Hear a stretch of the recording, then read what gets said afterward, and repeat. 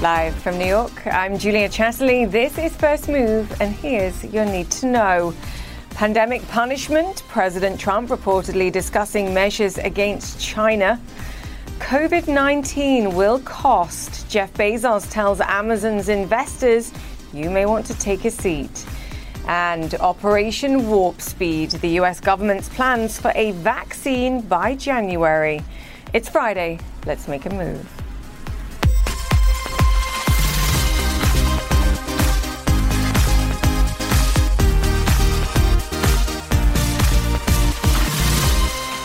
Welcome once again to First Move. Great to have you with us as always. It's May the 1st, the day where many countries around the globe salute their workers. This year, we pay tribute to all the caregivers healing the sick, those who are helping keep us fed and safe, and to those who are also facing job uncertainty around the world as we fight this virus.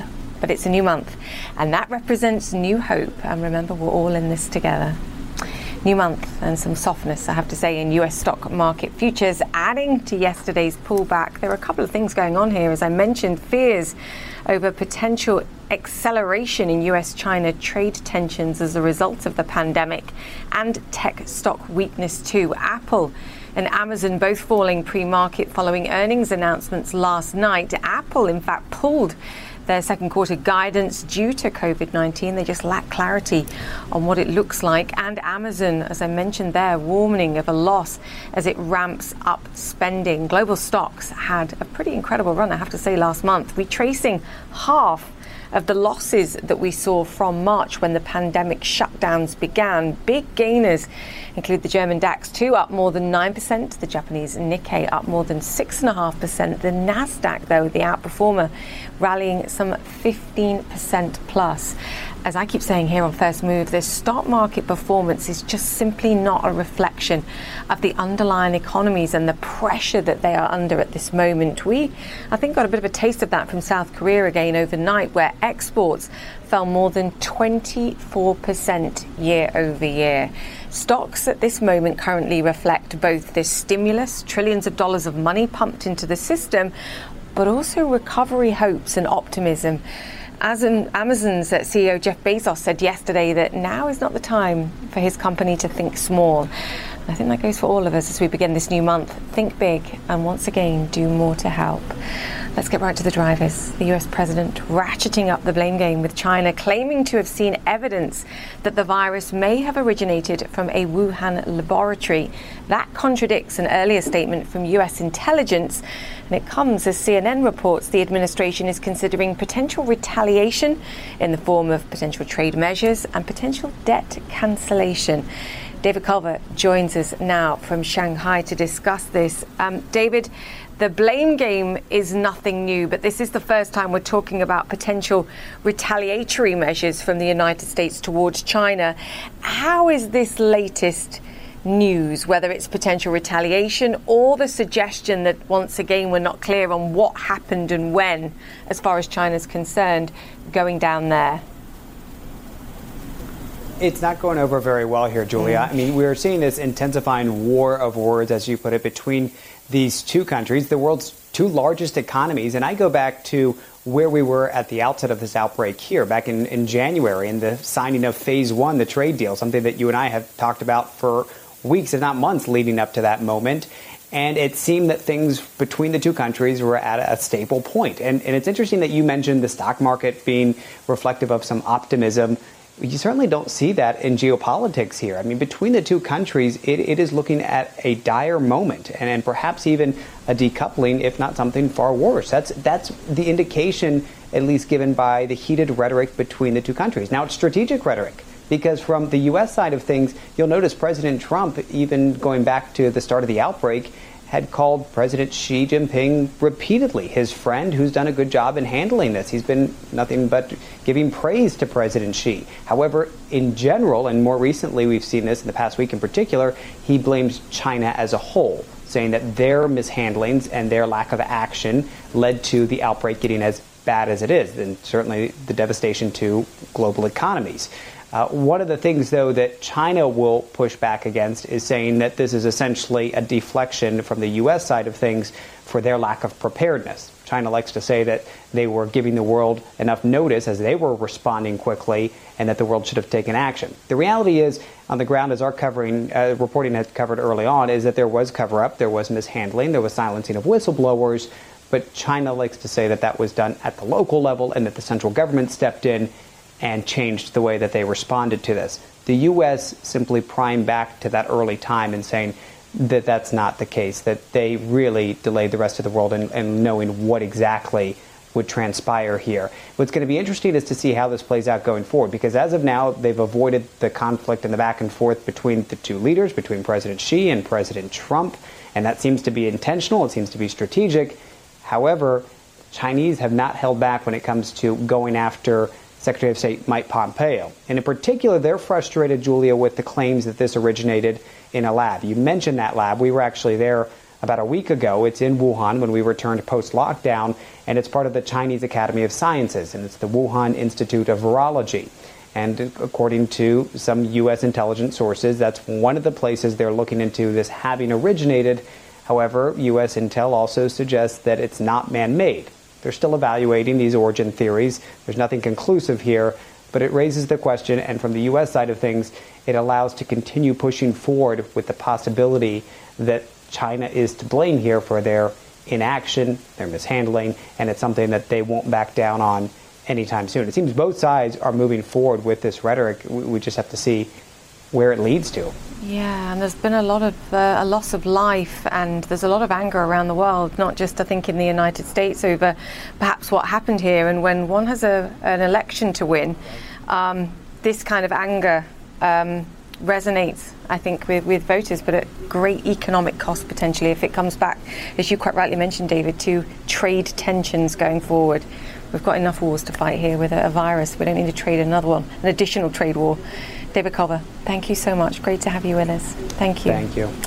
All right, now to a company on the front lines of this pandemic. Well and truly, Amazon says it will likely spend everything it makes this quarter on coronavirus expenses and perhaps a bit more besides. That's likely to be around $4 billion. So no wonder Jeff Bezos is warning investors that they may want to sit down before they heard that news. Claire Sebastian joins us on this. Claire, we're all buying more online because of the shutdown, so we knew that the sales for Amazon would certainly be stronger, but the message there was, look, we're hiring a lot of people, it's costing us a lot of money to ship these products out, and net, we're going to spend more than we make here. Yeah, Julia, Amazon took the rare step, which a lot of other companies haven't done, and they issued guidance, basically saying for the next quarter that everything they make, they would expect to make about $4 billion under normal circumstances. They will be reinvesting in COVID-related expenses. That's things like safety equipment, PPE, cleaning, extra cleaning, all the things they're trying to do to keep their staff safe. They also said that they're experiencing less productivity because of social distancing measures. And you've been talking, I know, a lot on your show about their efforts in testing. That is going to cost $300 million in the current quarter. They're building a laboratory. They're trying to produce enough tests for their own frontline employees. They're not sure how far it's going to get, but it's something they're willing to invest in. But what was interesting, Julia, was that the range in the guidance they issued, $1.5 billion potential profit, ranging down to a $1.5 billion loss. So even with the $4 billion expenses, there is a chance that this company could still make a profit in the next quarter, which is extremely impressive given the pressure they're under, the amount they're spending. I think what the message we got from the company was that all the investments they've been making, particularly over the last year, in logistics, in one-day shipping, which of course they're not really doing at the moment, all of that is paying dividends, and they are hoping that they're going to recoup some cost efficiency in the next quarter as all of these new hires, 175,000 people, now come online, and then they sort of get used to the new reality.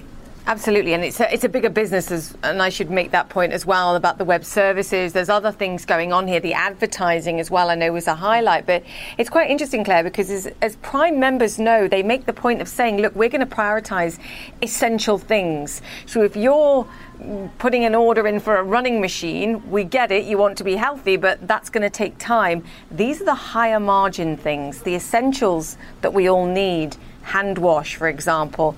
There's no margin in these, and they're prioritizing them, and this is key for their business too. Yeah, and I think that's why with the revenue number, which was a beat in this quarter, that was up 26%. Right. That's better than we've seen really over the last year, but only slightly, Julia. And I think that is an interesting one to look at going forward because, of course, they have seen a huge surge in demand. They've seen a huge surge in demand, in particular for grocery, where they've added 60% capacity. But another thing that Amazon is dealing with at this moment, and I don't think this has affected their results, is this backlash that we're getting from workers. A growing, that's small still given the number of people they employ, but a growing number of people in their fulfillment centers, their delivery drivers are starting to organize. They are starting to criticize the company openly for not doing enough to protect their staff. And look, it's May Day today. We expect to see some more walkouts. And I think for the moment, given the necessity of these workers, there is a slight shift in the balance of power towards them. They do have a case and they are being heard.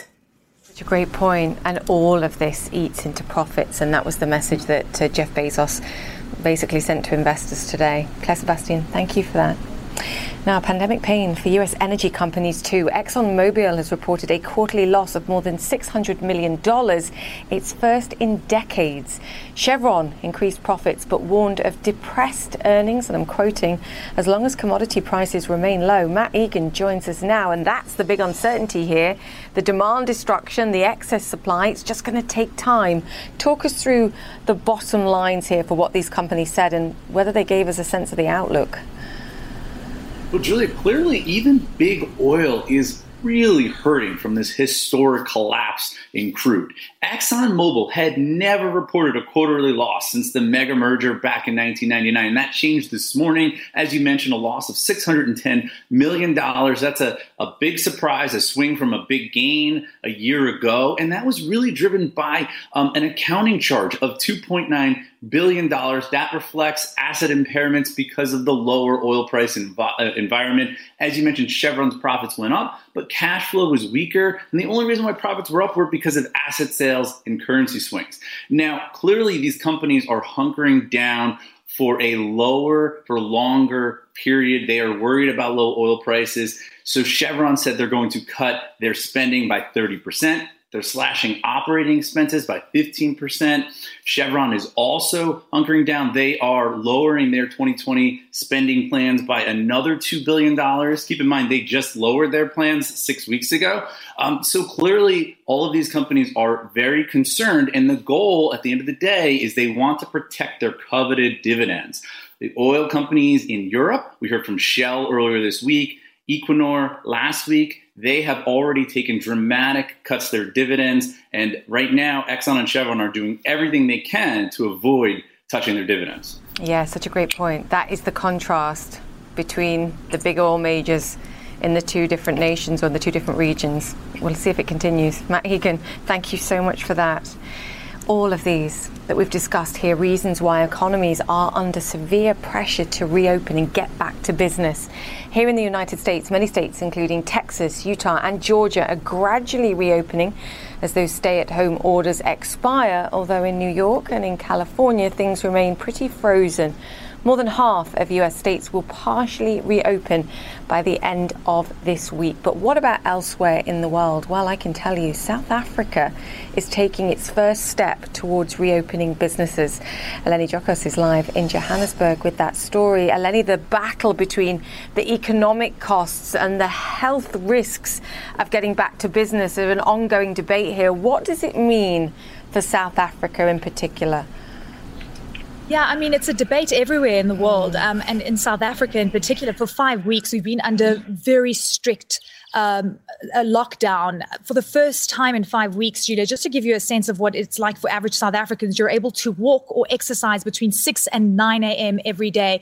There's still a curfew in place between 5 a.m. and 8 p.m. every single day. Buying of non-essential goods was totally banned.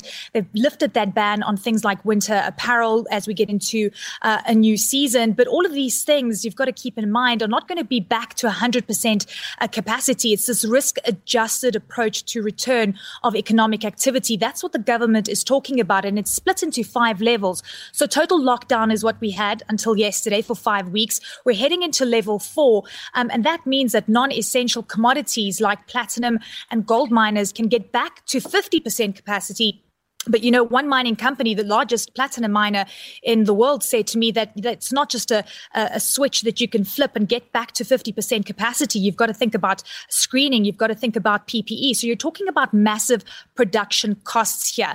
And the government yesterday, the finance minister said that the lockdown is going to have a dramatic and sharp effect on economic growth in 2020 and a huge hit on expenditure because revenue collection is coming under pressure. And he says that it's going to come down by around 30%. And get this, Julia, in South Africa, you cannot buy cigarettes and you cannot buy alcohol, even in level 4. So we're talking about a huge revenue hit for government. And who would have thought that these two items were significant tax collectors? It's incredible to kind of see the economic impact. And then you look at the small to medium-sized enterprises that are coming under pressure. You're hearing businesses that were already vulnerable or very close to the tipping point now announcing that they're shutting down. But don't forget that there's a huge message that's very clear that's coming through from government. It's been concise, it's been decisive, and we've been hearing from department heads throughout the lockdown telling us in a very transparent fashion why they're doing what they're doing. And it's all about saving lives and ensuring that you try and flatten the curve. And it seems that the lockdown that we've seen in South Africa over the past few weeks has definitely assisted in that. Yeah, absolutely. And Lenny, to your point, I think about cigarettes and alcohol, it's bad for you. So yes, huge taxes on that, huge revenue capacity. But when I look at the spending collapse that we've seen, and I've looked at it very closely in the UK and the United States in particular, alcohol spending is ramped right up. So fascinating to see the contrast there as well between nations. Lenny, thank you so much for that. Stay safe, please. Lenny Jokos there in South Africa for us, on South Africa. All right, still to come on First Move. An urgent need to stem the economic fallout, but no guarantee of a vaccine anytime soon. We speak to a former acting director of the CDC about the pragmatic way forward on reopening and how to beat the quarantine 15. We're talking £15, of course. The company, formerly known as Weight Watchers, WW, transforms to meet the needs of the coronavirus era. And we'll talk to the CEO about how.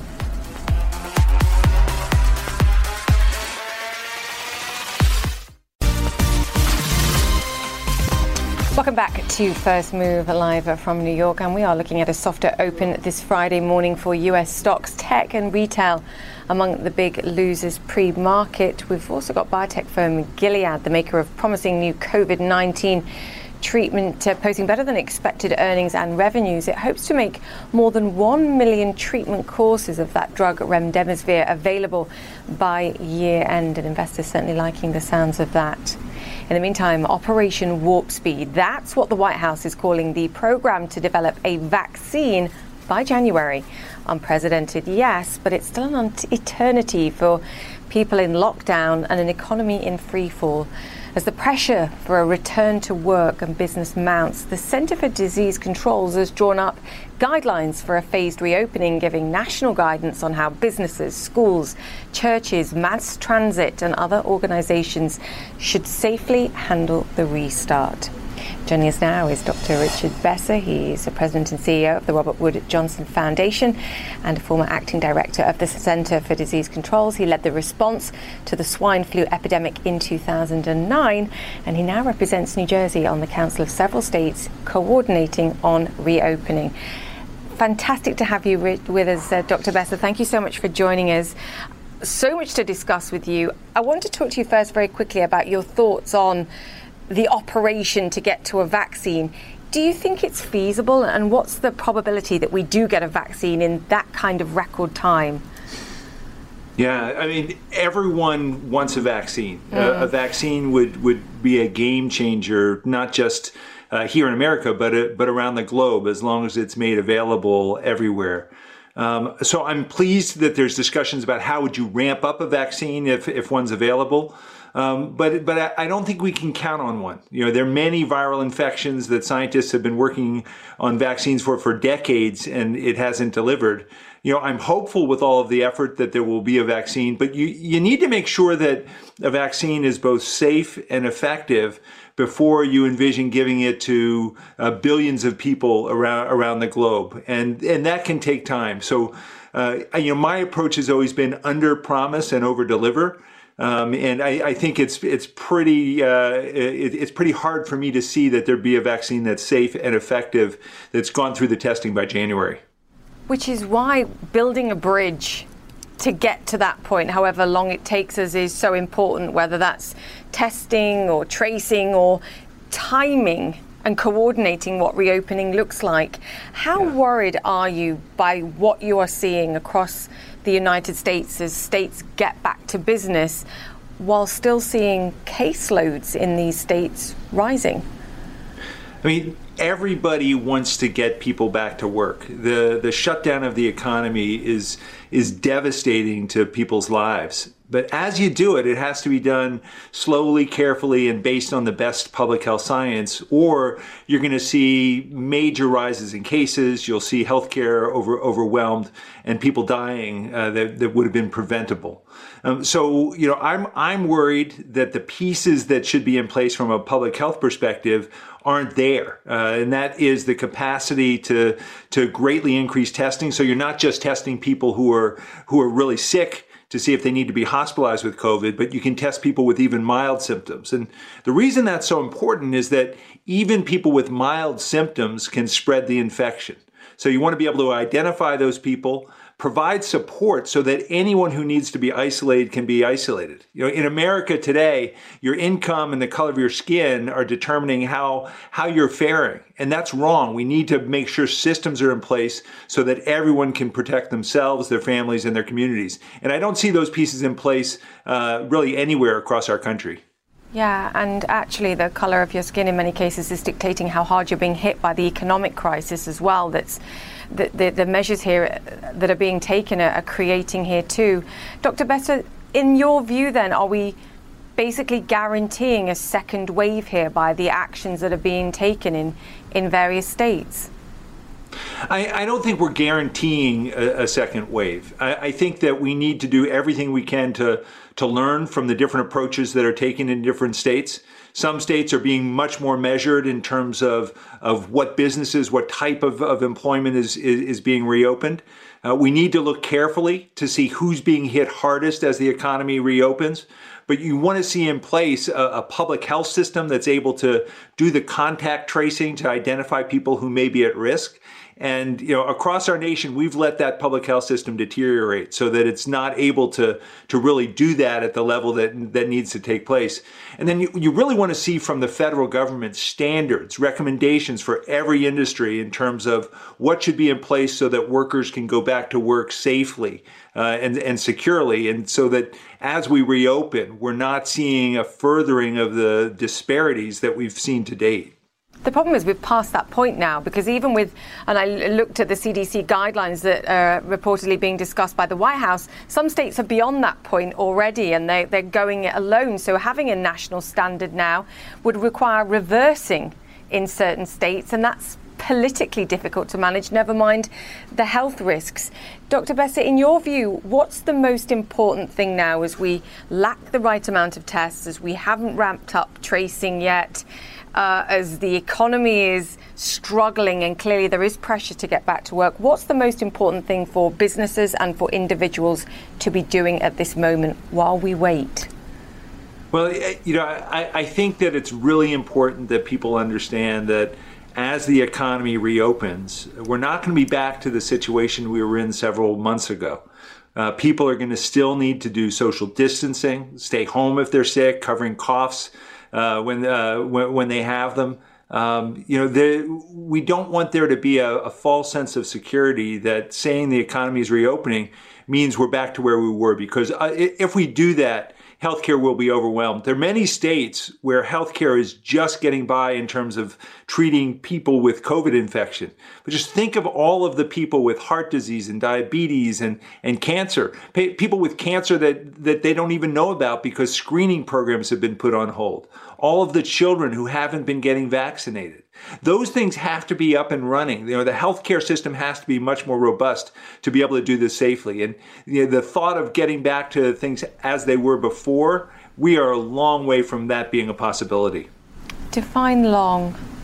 How long do you think it takes us? Yeah, I think Dr. Fauci hit it right on that, in that we cannot determine the timeline. The virus will. So, hopefully there'll be some decrease in spread in warmer weather, but we can't count on that. Hopefully we won't see a big resurgence in the fall, but we can't count on that. And clearly there will be COVID still around by the time flu season hits in the late fall and early winter. So we have to be able to plan for that. It's hard for me to envision exactly what this fall will look like in terms of schools, childcare, higher education.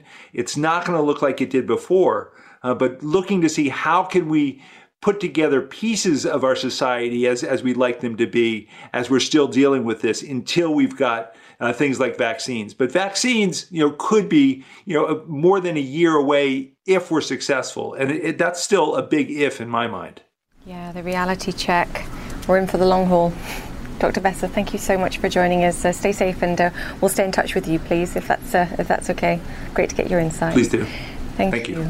All right, we're counting down to the market open, and that's next.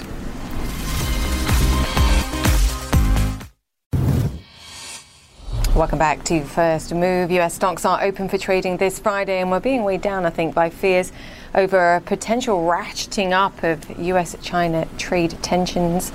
Pandemic response perhaps from the United States on China, but it's also more cautious statements from Apple and Amazon. Add in Exxon's announcements, of course, that it will cut 2020 capex spending by some 30%.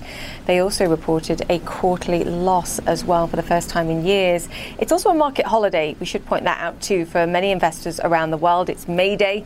So volumes today could be lighter than usual. And not to forget, we've got fresh US factory numbers coming at the top of this hour too. These numbers are for April. It's the first full month of shutdown. So another historically weak read on that expected.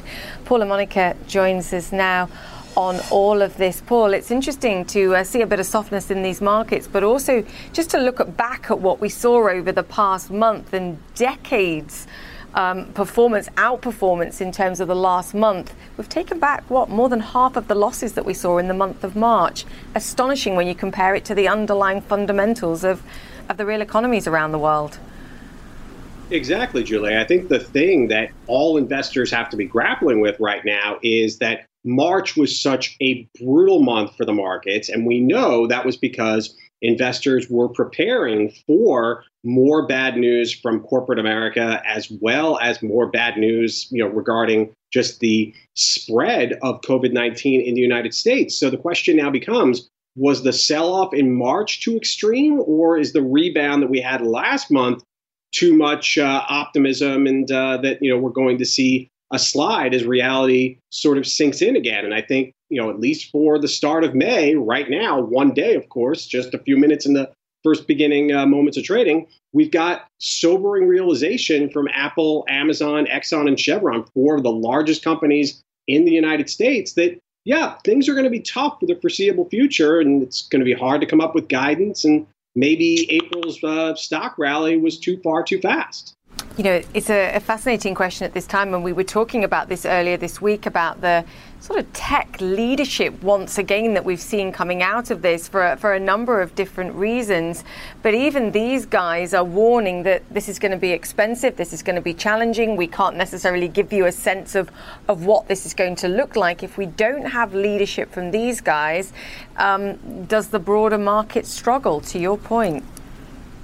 Yeah, I think that is a great observation, Julia. Apple, Amazon, and then, Microsoft, Facebook, Alphabet. These are five of the largest companies, in the market, and they really have an outsized effect on all of those broader market indexes and ETFs. Now, I think what we saw with Apple is that, clearly things are hopefully maybe going to stabilize in China, but what are iPhone sales going to look like in the U.S. and other parts of the world going forward, since they are, behind the curve, so to speak, with regards to where they are with the COVID-19 outbreak? Obviously, things may be stabilizing in China, but that's not the case in the United States and Western Europe. So if those big companies can't provide guidance, and, you look at Amazon, they plan to spend a lot of money too. So that will hurt profits, and investors in the short term may not like that, even though it may be the smarter long-term decision to to spend at a time like this to try and boost their revenue going forward, and also help out a lot of people that need it right now, because, this is just awful times for big parts of the country. It's such a great point. You've basically given me all the next questions that I need for my next conversation, Paul. So thank you very much for that. Great to see you as always. And get some rest this weekend, sir, please. Let's talk this through. Apple, as Paul was mentioning there, showing relative resilience during the coronavirus crisis. The company says its revenue increased some 1% from a year ago in the first 3 months of 2020, while iPhone sales dropped compared to the same quarter last year. Record sales from services like Apple TV, Apple Music are also helping to keep its business steady. Wedbush Securities Managing Director Dan Ives joins us now. Dan, great to have you with us, and really great to see you. Let's begin with Apple. What do you make of this? And I'm sure you were listening to what Paul was saying there too. Yeah, Paul, as usual, nailed it on the head. I mean, look, I would view this as better than feared. I mean, if you look at overall numbers, I think it just comes down to, iPhone numbers, I think was about 1 to 2 billion higher than at least what we were expecting. China, a ray of hope, but no doubt, massive uncertainty over the next quarter or two. Investors that are buying this name are for the other side, the dark valley, into the next, call it 2, 3, 4 quarters. Yeah, and as you said, it was potentially going to be a horror show when we looked at these numbers. A global lockdown. You've got Apple stores closed all around the world. They got them back on track again in China, but it's trying to judge what consumer behavior looks like. Does it matter, Dan, when I think about what we've been through in the last 6 weeks and how attached to our devices, to streaming, to media in general, it's what's kept us connected. There was a power for me in Apple and the franchise going forward beyond 1 quarter or 2 quarters that I think this pandemic has proved. Yeah, and look, you raised a great point. It comes down to 96% of consumers, 1.4 billion devices, continue to buy iPhones. That's why this is not a name you're looking at for the next quarter or two in a once-in-a-100-year pandemic. It's what's on the other side in terms of 5G and a super cycle that's obviously delayed. But also you look at services, take a step back. Services, that's a bedrock of the valuation, 500 to 600 billion. That's why the stock continues to stay in here despite some uncertainty. And it also goes back to guidance. They're not going to give guidance for June. It's basically like playing a game of blindfolded darts at this point for Cook and Cupertino. Yeah, why bother when everyone else is pulling their guidance too, and you're probably going to be wrong. I think that's the key. Let's talk about Tesla, please, because I talked about it yesterday when we got the results, but it was more about Elon Musk's tweeting and the things that he said on the call, quite frankly. But I did notice that they've lowered their prices in China once again as one area where they are getting back up and running with those Model 3s. What do you think of Tesla's results here and the outlook for these guys? When you look at Tesla, the fundamental profile, China, that's really the bedrock. I mean, when you look going forward, but ultimately, look, Fremont is closed, and obviously Musk had pretty strong comments. But remember, every day they can't produce a car, they burn cash. And I think when you look at that stock, investors, very similar to Apple, they're not looking at the next quarter or two. It's on the other side. This is a core EV play, holding up much better than expected. And the profitability profile is key. That's why this is a stock that still has gasoline. I think bull case, $1,000 is still that bull case in terms of how we view it. Wow, a stock that still has gasoline. It's really important, though, to think about these in terms of the short term and the pressures and the longer term story. Dan Ives, great to have you with us. Stay safe, sir. Thanks, and I apologize to our viewers for a few of the technical issues there. Thank you. Right, we're going to take a break. Coming up next on First Move, from a luxury to a necessity, how those extra Corona calories are putting renewed focus on wellness. We speak to the WW CEO to discuss next.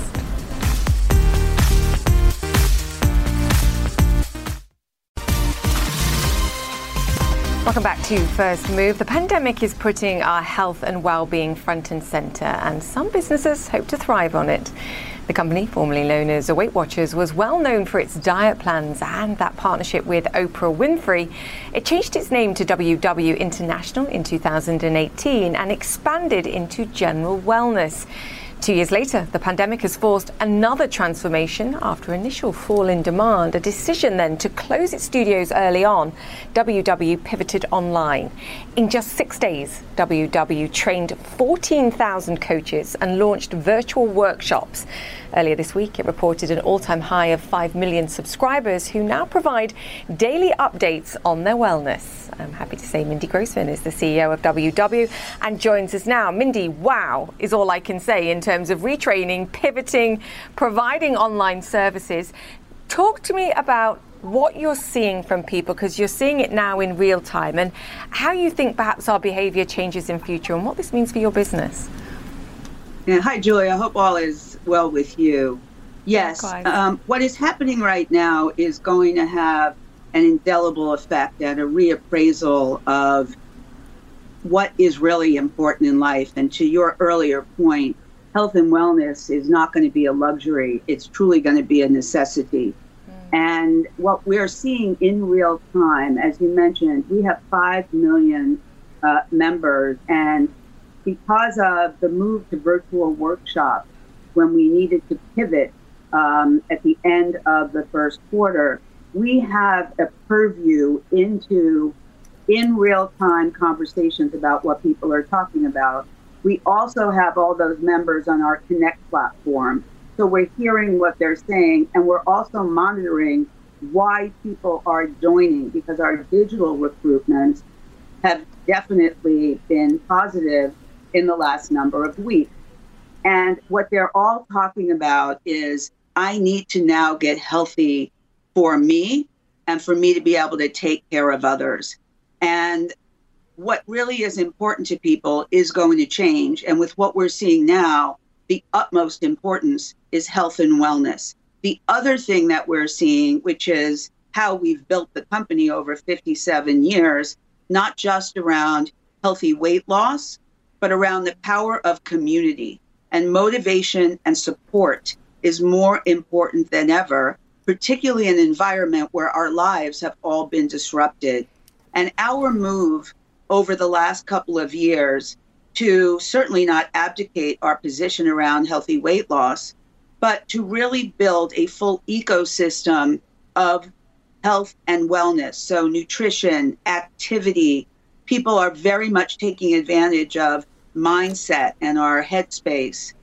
Next week, we launch sleep tracking, which is a big conversation as well right now. And then certainly the support of community.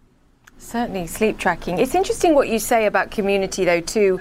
What are your plans for reopening studios? Because of those that I've spoken to that have been part of WW, particularly in the past, being physically with people and talking about what you're doing has been a vital piece of this.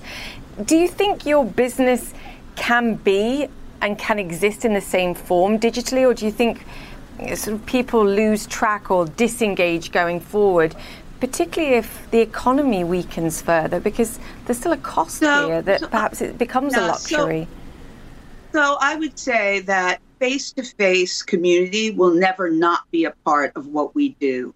But even prior to this crisis, we had announced over the past 2 quarters that we were launching a entirely new vertical of the company, which was digital, which all our 5 million members have, plus virtual coaching as a new vertical of the company. In addition, about 25% of our members are have had the face-to-face experiences. They have really been lauding in a great way these virtual workshops.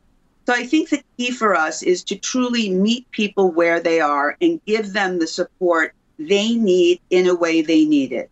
Now, in terms of our workshop, safety and security is our number one priority, and we will be very measured in where and how we open, and we'll take that into account. And we do believe that there are people that are certainly yearning right now for that interaction in a safe and appropriate way. But there are others that want the convenience of the virtual world, and others want their digital world with the community. The thing that is consistent across any platform we have is the science-based power of everything we're giving people to develop healthy habits and rituals, which is another thing, by the way, that's really important for people right now, as well as the ability to embrace community. So even those individuals who have their virtual workshop, we've also established social connect group where they can connect with those people even in between those workshops. So it's been very important. Yeah, it's so important. I mean, we joke about the corona calories, quite frankly, and sitting around all day, but it's about the engagement and then being in touch with people too. Mindy, great to chat to you. It's very much around the engagement. Yeah, it is. Yes, we will talk to you again and we will continue this conversation. Great to have you with us. Mindy Grossman yes, of WW. Well. You too. Thank you. Now to another industry undergoing massive changes, transformation, challenges, airlines. We've reported this week several have already warned of significant financial pressure that they're facing, and more will follow. United posted a quarterly loss of $1.7 billion Thursday and said it's getting $5 billion in government aid.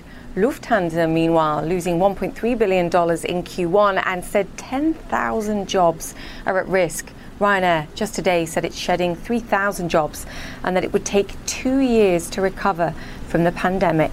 Our Richard Quest has more on how the airlines are adapting to the new COVID-19 reality. Social distancing and air travel are contradictions in terms. With long queues, evaporating legroom and invasive reclining, air travel is particularly ill-suited for our new coronavirus reality. The pandemic has left global travel at a virtual standstill, and it's clear the way we fly will need to change before passengers will feel comfortable returning to the friendly skies en masse. Before the crisis, there was this massive drive to maximise capacity on board, pushing the flying public ever closer together.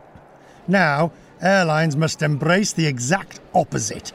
At the very least, it seems, the middle seat will probably stay empty for the foreseeable future, even though that will make it almost impossible for airlines to make money. The International Air Transport Association CEO Alexandre de Juniac says ticket prices will have to go up. In these conditions, there is no airline which is able to fly and make money on these flights. So it means two things. Either we cannot fly, or we have to increase the price of the tickets by at least 50 to 100%. So it is the end of the cheap travel for everyone. Airlines are ramping up other precautions. On JetBlue, Air Canada, Korean and Lufthansa, masks will be mandatory for the duration of flights. Emirates is limiting carry-on baggage to only the essentials. Meals are doled out in bento-style boxes to reduce contact. Even the in-flight magazines have been removed from seat back pockets in case they carry the virus. Expect to see cabin crews donning visors and gowns. Full personal protection equipment could be the order of the day.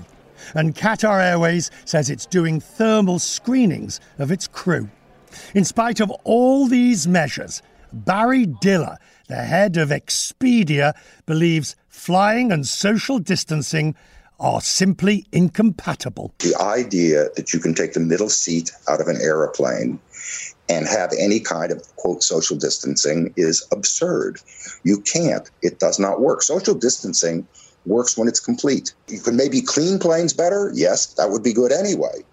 But social distancing in these kinds of arenas is a myth. The Italian cabin design firm Avio Interiors gave us a glimpse of what the future could look like. This shield could be fitted on existing seats, putting a barrier between passengers to increase isolation. A more extreme interior overhaul turns the middle seat around entirely to keep contact between passengers at a minimum. To be sure, the travel industry will reopen and we will take to the air again.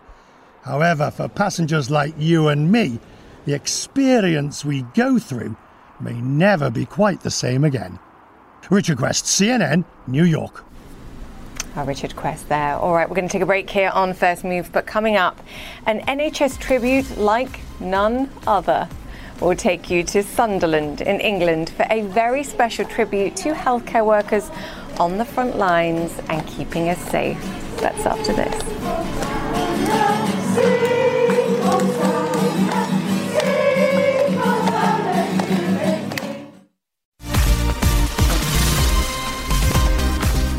Welcome back to First Move. So many of us around the world have made it a habit of cheering for our fantastic healthcare workers each night.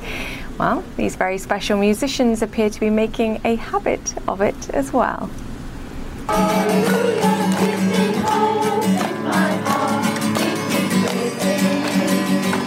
This tunable tribute to NHS workers took place last night in Sunderland, England. The nuns from St Anthony's Convent of Mercy, they sung, they danced and they clapped for caregivers, and some NHS field hospital staff also joined in. It's amazing. And finally, a huge congratulations to our colleague Anderson Cooper, who is now a father. Yes. Anderson welcomed a beautiful baby boy, Wyatt Morgan Cooper, on Monday. Anderson actually lost his father when he was just 10 years old, and they share this name, so Wyatt, in tribute to his father. Anderson shared the news during CNN's coronavirus town hall on Thursday night, saying it's important in times of trouble to hold on to moments of joy and happiness. So huge congratulations to him. Very cute little munchkin. And that's it from us. Thank you for watching. Stay safe this weekend, and we'll be back together on Monday. Thank you for watching.